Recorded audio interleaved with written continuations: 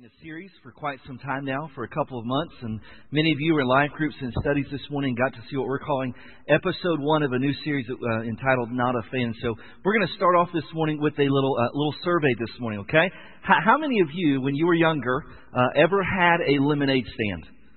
Anybody have a lemonade stand when you were younger? Yeah, anybody still doing that? The economy's been tough, and so just a suggestion, something to pray about, right? But most of the time, nobody ends up going into the lemonade stand profession. No one makes that a career choice. But there actually are some professional lemonade stands out there. So logic would say that at some point in time, some kid started off like many of us and raised his hand and said, yeah, I was out there. For us, it was always the garage sale lemonade stand, right? No one would buy your stuff at garage sale because it was stuff you were trying to throw away, but you thought maybe someone would actually pay you for it instead of throwing it away. And so they would come and they would look at your stuff. Or my favorite in the garage sale, the slow drive-by. You know that? You know, at ours, I'm kind of laid back. So when someone drives by at our garage sale, I just stand up and do this, you know. But here's what you do. If you want to get a buck out of someone, put a little kid with a sad face in a lemonade stand, and they're going to give some money, right? At some point in time, someone makes that a career, but maybe some kid starts off like that, and that's how a professional lemonade stand person started off. They just had a rickety little stand, maybe at a garage sale, and it was a hot day in the neighborhood, and so they sold cups for 50 cents, and they did pretty well, and they made some money. And so they decided they would set up at a middle school baseball game. It was real hot out there. It was the middle of the summer, so they upped their price to $2 a glass, and then they start making some serious money. Then all of a sudden, they start getting invited to all of these events and all these different places, and he's getting really busy. He's going all over the town. He may be that guy at Kings Island with the lemonade shake-up that's like $8.95 for 4 ounces, right? And so he's all over. He's taking huge orders. He's got to make special lemon orders. He's having them shipped in from all over the country, and it's a lot busier. And he's got spreadsheets, and it's more professional. And all of a sudden, he gets to this point where it becomes incredibly time-consuming. And what started off as this little rickety stand that all of us have worked at one point in time grows to the point where he kind of comes to this crossroads and he realizes this, that I've got to make a choice. Is this a hobby or is this something worth investing my life in? Now, many of us, we would say, you know what, maybe I should go into a lemonade stand business, or my kid doesn't even know what a spreadsheet is, or what's the deal with that? But they come to this place, and all of us have this place in life, where you're involved in something and you realize you come to a crossroads and you have to ask a question. Is this a hobby? Is this something I enjoy doing? Or is this something that I'm going to invest my life in from here until Jesus comes back, right? We all have those crossroads areas in our life. It happens in business. It happens in different dynamics. I think most often it happens in relationships, does it not? We're going to show a little clip here and see if this clip seems familiar in any relationship context that you've ever had in your life. DTR. Some of you will recognize what those letters stand for. If you're not sure, let me help you out. If you are a young man in a relationship with a young woman, then chances are these letters are enough to strike fear into your heart. You may run away from, postpone, you may dread the DTR talk. Some young men will even terminate a relationship if they feel like the DTR talk is imminent. It is that official talk that takes place in every romantic relationship. Do you know what it stands for, DTR? Define the relationship. You sit down and you decide where things are going. Have things move from casual to committed? I remember this date I went on in high school. On the very first date, the girl tried to have the DTR talk with me. First date, DTR. I got out of there PDQ. I just ran away. By the way, PDQ, for those of you who didn't catch, pretty darn quick, right? And so girls, if you're dating someone, you're really not that into them, just all you got to do is sit down and say, hey, let's talk about where we are in our relationship. That thing's over, right? Well, guess what? There is this stuff. The next several weeks, we are going to examine our relationships with Jesus, and it's not a fan series. We're going to begin defining the relationship with Jesus. Now, some of you that may make you a little anxious. You're not ready for that talk. This is maybe kind of you're on the entry stage, or even a first date that you're a guest here this morning, and so that kind of strikes a little fear in you, and you're just not quite ready for the talk, and so you're thinking PDQ sounds pretty good. But let me just encourage you to hang with us, okay? But I think most of us who have been walking with Jesus for any length of time, we welcome that DTR talk. We welcome the chance to take and evaluate where we are and say, okay, listen, I'm ready to move this thing to the next level. I'm ready to grow deeper and stronger in my commitments and find out where we stand with Jesus. And you'll find out that's actually the invitation that He's offering us over and over and over in the pages of Scripture. We find it in verses like in Luke chapter 9. There's a passage there you may be familiar with. It says, if anyone would come after me, he must deny himself, take up his cross daily, and follow me. Some of you welcome that, and you understand what that looks like. And some of you just that makes you a little anxious because if you were honest this morning, where you're at with Jesus, it's comfortable. I mean, you get some benefits from it, and but you're not totally sure what it looks like to totally take the next step or surrender everything and become this, what some would define as a completely fanatic. I mean, you like Jesus, but you're not sure if you're ready to go there. I mean, He seems like a nice guy. I mean, you would have thought if He was really nice, He would have helped the Broncos out a little bit last night. Amen? Can I just share that? But you're not sure what that looks like. And you like church. You like coming on the weekends. You like the music. And there's some great people here. You got some relationships. And there's free coffee out there and those things. But it just makes you a little, makes stir up a little fight or flight fear inside of you when we talk about becoming a completely committed follower of Jesus Christ. So here's a question I wanted to find as we start out this series this morning. In looking objectively in your life, and if Christ were looking and He could speak directly to you this morning, the question He would ask is this: are you a fan or are you a follower of Jesus? And I think we're going to encounter when He's asking that question in John chapter 6 this morning. So you can follow along on the screens, or you can take your Bibles and you can turn there this morning. As we begin to examine this over the next several weeks, am I a fan of Jesus, or would they describe me as a follower? Now, we would get a little defensive and push back and go, well, of course I'm a follower. I'm here. Listen, I'm here, so I'm absolutely a follower. Why would you ask that? Well, don't jump to too many conclusions. Hear me out this morning, because a fan is defined as an enthusiastic admirer. Now, we're all fans of different things, are we not? Some people are fans of sports, and you've got the jersey, and you root, and you scream at the TV. They can't hear you, but it doesn't matter. You scream anyway at the TV, right, when that's going on? Anyone sitting next to someone like that?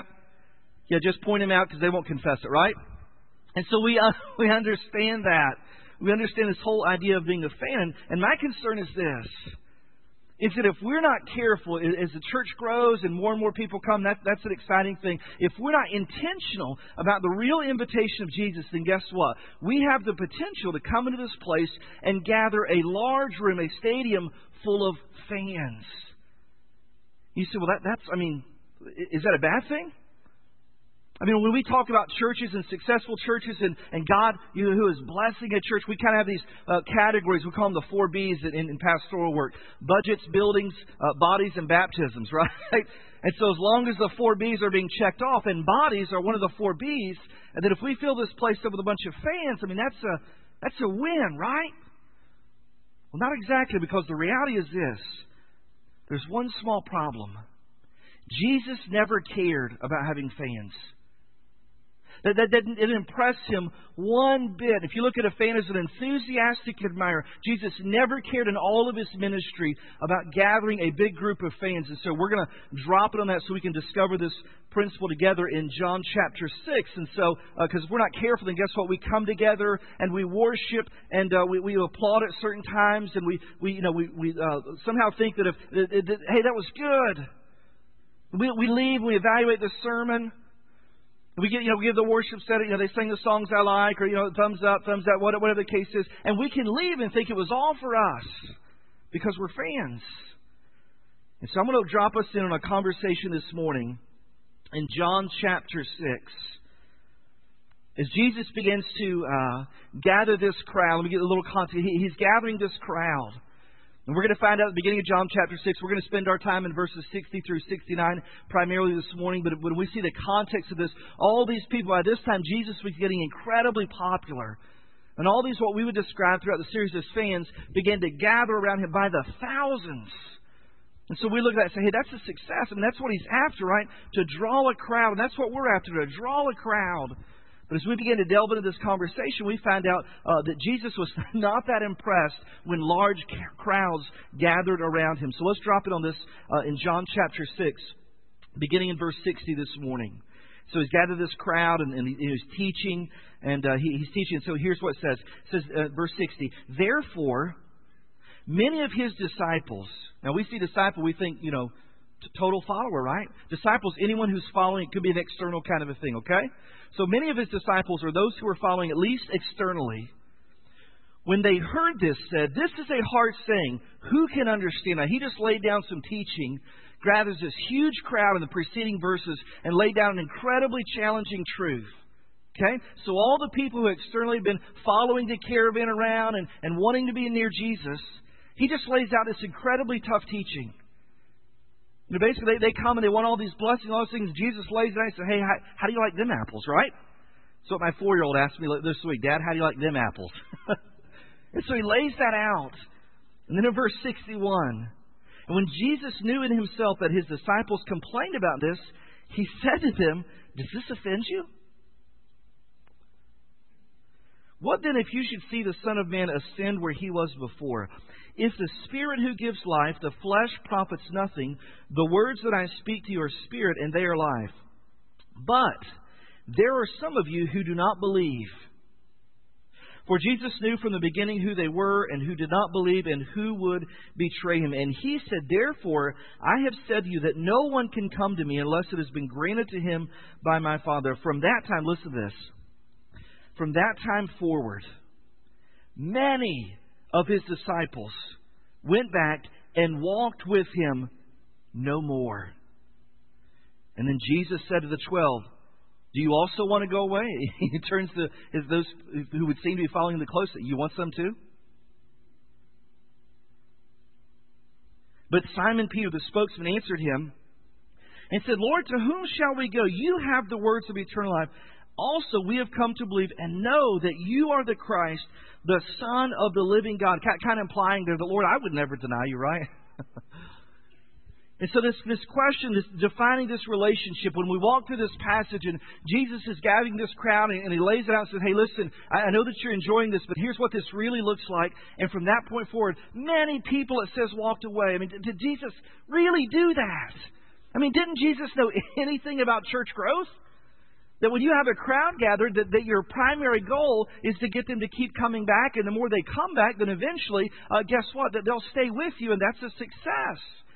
But Jesus was not interested in fans at all. So when he gathers this crowd, he intentionally lays out this truth, this challenging truth that says, you know what? If you want to walk with me and truly follow me and be a disciple on the inside and not just externally, then this is what this looks like. And a lot of those people, it said, you know what? I didn't sign up for that. And I like the other part. I like the benefits, but I have no desire to do that. And it says, many of them walked away.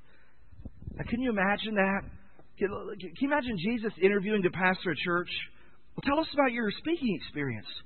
Oh, I spoke at one event. There were tens of thousands of people. Well, how'd it go? Well, at the end of it, many of them said, I would never listen to him teaching, and it was phenomenal, right? That's exactly what happened.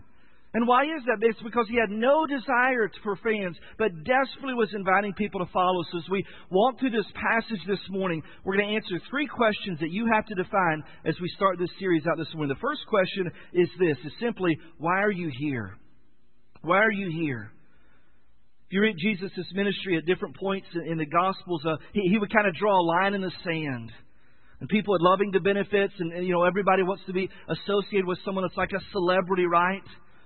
And he would realize that, and he would recognize what people were doing and what their motives were. And so he would draw a line in the sand and say, you know what? This is what this looks like. Walk across if you want. And most people walked in the other direction. So in John chapter 6, Jesus at the height of his ministry, these people are following him. But look back at the beginning of John chapter 6. Why was that such a hard truth for them? I mean, why did Jesus lay that out? And why does the Bible say that many people walked away from Him? Look at John chapter 6. Look at verse 2. Then a great multitude followed Him because, here's the reason, they saw His signs which He performed on those who were diseased. I mean, they were just along for the show. I mean, it was the greatest show on earth. They had never seen anything like this.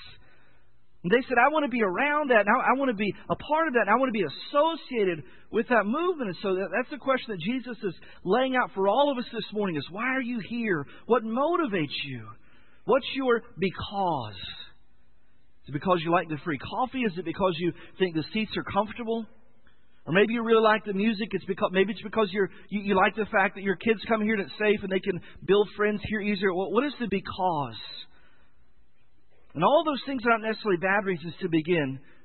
But can I share with you this morning that if those are your becauses, then guess what? It's time to define the relationship. You see, because Jesus' because is this, is that He has no interest in fans, but He's desperately looking for followers. He's inviting you to follow Him in some uncharted waters that would radically change your life. So verse 66, look what it says again. Just review that. Imagine that. We would never look at this as a successful ministry event. But verse 66 says this, answering the question, why are you here? Verse 66, from that time many of His disciples went back and walked with Him no more. And so Jesus looks at the crowd that had gathered, and He basically asks the question, why are you here? And He lays it out and He says, I don't know why you're here, but this is why I'm here, and this is my message, and this is my mission. And if you want to follow, that's totally fine. But the majority of them, it says in verse 66, walked away and followed Him no more. Did you get that? It wasn't a waffle. It wasn't this kind of, you know what? I'm going to step back a little bit. I'm going to evaluate this. And yeah, I think I'm going to do this. And I struggled a bit. No, the text says in verse 66 that they walked away and followed Him what? No more. Never again. Do you realize that the majority of people in Jesus' ministry rejected Him and walked away from Him? Because Jesus is not looking for the majority of people who are a little like Him. He's looking for the minority who are a lot like Him. He's looking for followers, not fans. And so in defining that relationship, you've got to ask yourself the questions as, why am I here? What is it that I'm motivated by? What is the cause that wants it? The second question we need to ask ourselves is this. Why are you here? Number one. Number two, are you all in? Are you all in? You see, I think this is the greatest myth that we've promoted in churches over the last probably 10, 20 years. Is that we have this movement where it says, just don't challenge people. Don't call them to radical commitment. Just let them stay on the surface their whole life. Just let them kind of drift out there. And if they want to be committed, that's fine. But if they don't, that's okay too. But here's the reality: when you look at the message of Scripture and the message specifically of Jesus in the Scripture, you don't find the option of selective commitment with Jesus. I mean, no one ever came along and Jesus invited someone to follow, and no one ever came along and said, you know what? I'm in. Count me in. 50%. I'm in. Or I'm 70%. I'm totally in. No, Jesus said, you're either in or you're out. And so a follower of Jesus will do whatever it takes. And so here's a challenging thought this morning. Do you realize this? That it's entirely possible to be externally following Jesus, to be named among the disciples, but internally you're not even close. You're not even close. Where do I find that? Look at verse 66 again. Many of His disciples went back and walked with Him no more. And then Jesus said to the 12, now listen, if there's anybody who He shouldn't have to ask this, right? Anybody who literally is walking with Him for the longest period of time at the closest possible level, it would have been the 12. And so in verse 67, Jesus said to the 12, do you also want to go away? Do you want some too? Right? And then Simon Peter says, Lord, where should we go? You have the words of eternal life. And so here's what Jesus was challenging them on. And what He's challenging us this morning is this. Are you simply going through the motions? Are you playing church?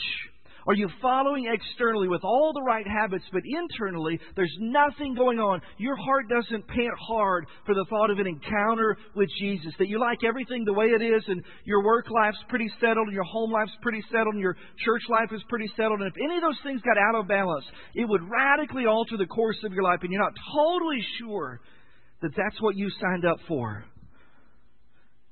And so we have this idea that following Jesus can be kind of this half-hearted commitment or selective commitments, customized Christianity. Often we look at our relationship with Jesus and we say, I'm going to follow Jesus, but totally on my terms, right? I'm going to follow Jesus, but don't ask me to forgive that person. I know He said that, but you don't know what they did to me.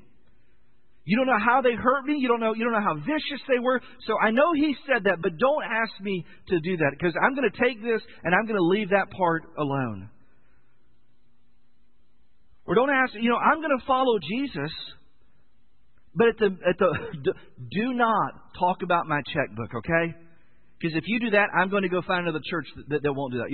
Listen, I totally want to follow Jesus, but don't talk to me about my finances, because that area is off limits.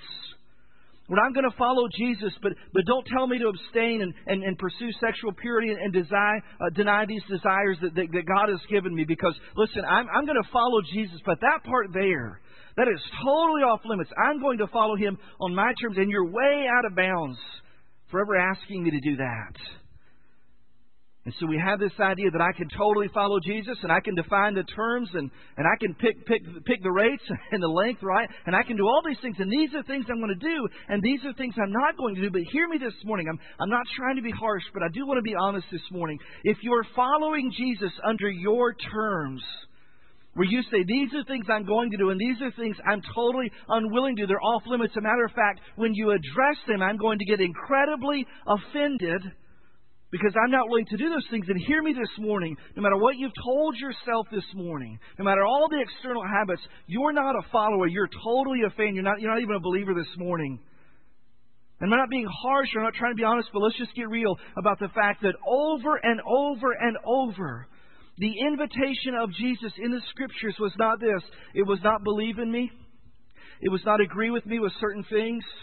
It was not even repeat this prayer after me. You know what the invitation was over and over and over in the Gospels was? It was what? Follow me. Follow me. And we've created this culture where we've promoted this idea in our church that you can be a Christian but not a Christ follower. Now, how silly is that? You know what the definition of a Christian is? It's a Christ follower. But we've created this faith, and let's just be honest why we've done it. Because it's incredibly marketable, right? Because it doesn't turn crowds away, it draws crowds. Because we're selling the benefits of Jesus, but not the high cost of following Him. And so we have this idea that doesn't even make sense that, yes, a Christian is a Christ follower, and you can be a Christian, but you don't have to follow Christ. That's totally optional.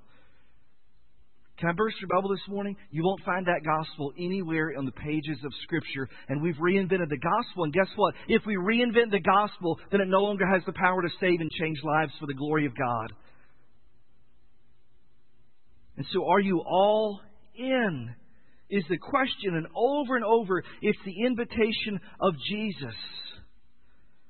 And we've offered up the attractive and marketable Jesus as Savior, because He's the one who forgives sins and gets us into heaven. But we put the Jesus is Lord. The word Lord in the Greek means master in the fine print.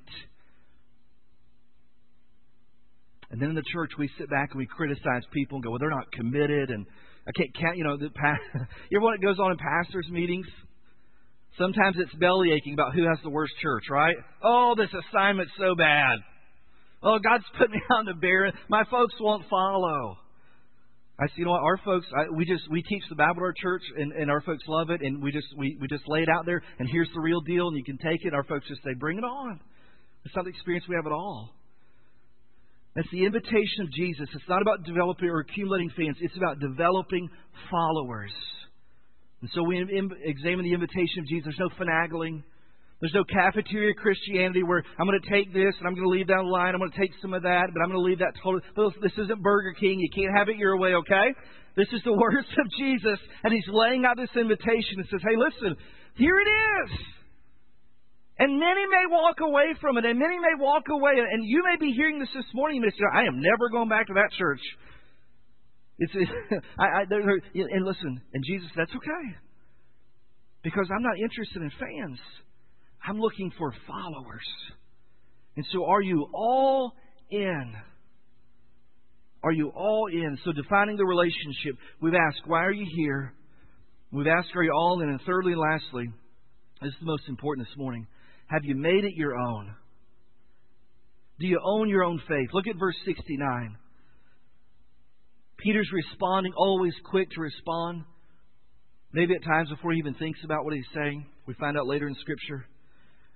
And he says, also, we have come to believe and know that you are the Christ, the Son of the living God. Now, Peter's trying to convince Jesus and maybe even himself that, you know what, I've made this faith my own. Listen, I can declare that credo that you are the Christ because I have totally owned my faith. And so the question is this morning, have you made it your own? Now, my guess is this morning, when I look at statistics across church life, is that many of you started going to church because your parents went to church and they brought you to church, and your mom made you and made you feel guilty. Prayed down the stomach bug if you didn't get out of bed in the morning. Just something I don't know what it was like that. Or your dad said you had to. You're going to church. We're going to church to learn about Jesus, and you're going to enjoy it. Really? You get in the car the whole way, just turn around. I'm going to wear you out. And then turn around to the kids and tell them the same. I'm going to get you too, right? Nobody's safe in the car on the way to church, right? Then you walk in, you wait too. And then, hey, God, good to see you this morning. How you do? Great. The kids are like, hypocrite. And so maybe growing up there wasn't an option for you. You grew up and you had a drug problem. Parents drug you to church every time the doors are open. We're going, and you're going to like it. And you're going to learn about the love of Jesus, or I will wear you out. Or maybe you started coming because a boyfriend or girlfriend came. Right? I did youth ministry for a year. You know what we called that? We called that targeted evangelism. They started, and maybe you came because your spouse, kind of got them. Can we just get honest this morning? Kind of got them off your back a little bit. You came because they liked it when you came, and because it appeases them. And hear me this morning. Those aren't bad things, but here's the danger this morning: that if you came because you grew up in church and you were made to go, or you attend church to appease someone else, a boyfriend, girlfriend, spouse, whatever the case is, it's really easy to become a fan if that's the case. It's really easy just to kind of drift into that where you say, this isn't my deal. This is kind of their deal, but I'm just along for the ride. It's not really, it's not something I would pursue personally, left to my own initiative. But I'm just, it's not hateful. It's like riding in the car with someone that they turn the dial. It's not really music that you would turn the dial to. But it's not horrible. Listen, I've got a 10-year-old daughter. Okay? And so I can sing for you most of the Justin Bieber song. Now listen, I don't... Baby, oh... now listen. That never happened. You did that never? Never, okay? And I don't hate the Biebs. But I wouldn't say I'm a follower, okay? I may be a fan, right? It just kind of grows on you like a fungus, or I don't know, something like that, right? But you just, kind of get, and you just kind of hum the words. And now, if you're in the car, listen, you're never turning the Biebs on, right? Not as a grown person, or at least you're not admitting it, right? And so we just kind of get in the groove, and we know the songs, and we know some of the stories in the Bible, and it's not ours. Now, if that person quit coming, we'd probably quit coming too, because we're kind of fans. It's easy to drift in that, just kind of get in the flow of things. But it's a dangerous situation to be in, because hear me this morning. If that's where you find yourself this morning, then guess what happens over the course of time? You just get numb to the real things. What happens? You just get totally inoculated to a real conversion experience, and you just think, I'm a fan, and I know the songs, and I'm kind of humming along, and I'm, right? And you never cross the boundaries of being into a follower because you just numb yourself to the real thing. Let me ask you an important question as we kind of head down the home stretch this morning. Here's an important question. Now, it's not the litmus test of genuine faith for someone who's owned it, but it's a good test. Here's a question. When is the last time that you changed a belief, opinion, or behavior because of something you encountered in the Word of God? You see, fans listen to truth, and they say, hey, I like that. I'm going to cheer, and I'm going to lift my hands. And it's a Baptist church, so I'm only going to go this high, right? Because, so I'm going to say amen to that. But that other stuff and that talk about purity and finances and dying to yourself, I'm not going to cheer that because I'm a fan. And as long as I'm a fan, it's selective about what I want to cheer about. And so when's the last time that you heard something taught from the Word of God? And I've pastored for about 10 and a half years now. And I can't tell you how many times that I've encountered people who've been listening to hundreds and hundreds of sermons, maybe thousands of sermons over the course of their life, but they never changed their mind about anything. They never changed their behavior. They never altered their opinions to conform to the authority of Scripture. And why is that? It's because they're not following. They're just total fans, cheering what they like and disregarding what they don't agree with. So you have to make your faith your own. Because here's the reality this morning. We're going to close. Jesus is not looking for a relationship between you and your mom and Him. He's not looking for a relationship between you and your spouse and Him. He's looking for a relationship with you and you alone. He's asking you this morning, are you wanting to stay a fan and cheer what you like and throw the other stuff in the garbage? Or do you want to really start following? He's asking you to divide the line and say, listen, if that person that you're appeasing, if they weren't following, would you even attend? Would you even pretend to be a fan? Because the invitation is not between you and that other person. The invitation is between you and Jesus Christ this morning. And the question He's asking you, and we're going to be asking for this whole series, is this: are you a follower of Jesus Christ, or are you just a fan? Luke 14:26. If anyone comes to me and does not hate his father and mother, meaning putting them second, his wife and his children, his brothers and sisters, yes, even his own life or desires, passions, that's really what that means. His own life, he cannot be my disciple. Not it's going to be hard. He said he cannot be my disciple. And so this is about, as we start this series, this is about you and Jesus. And the question that we're going to ask the next few weeks, the question I'm going to ask one final time in closing this morning, is that when you look objectively this morning, when you allow the Spirit of God to press down on your heart this morning, are you a follower of Jesus Christ, or are you just a fan? Would you bow your heads this morning?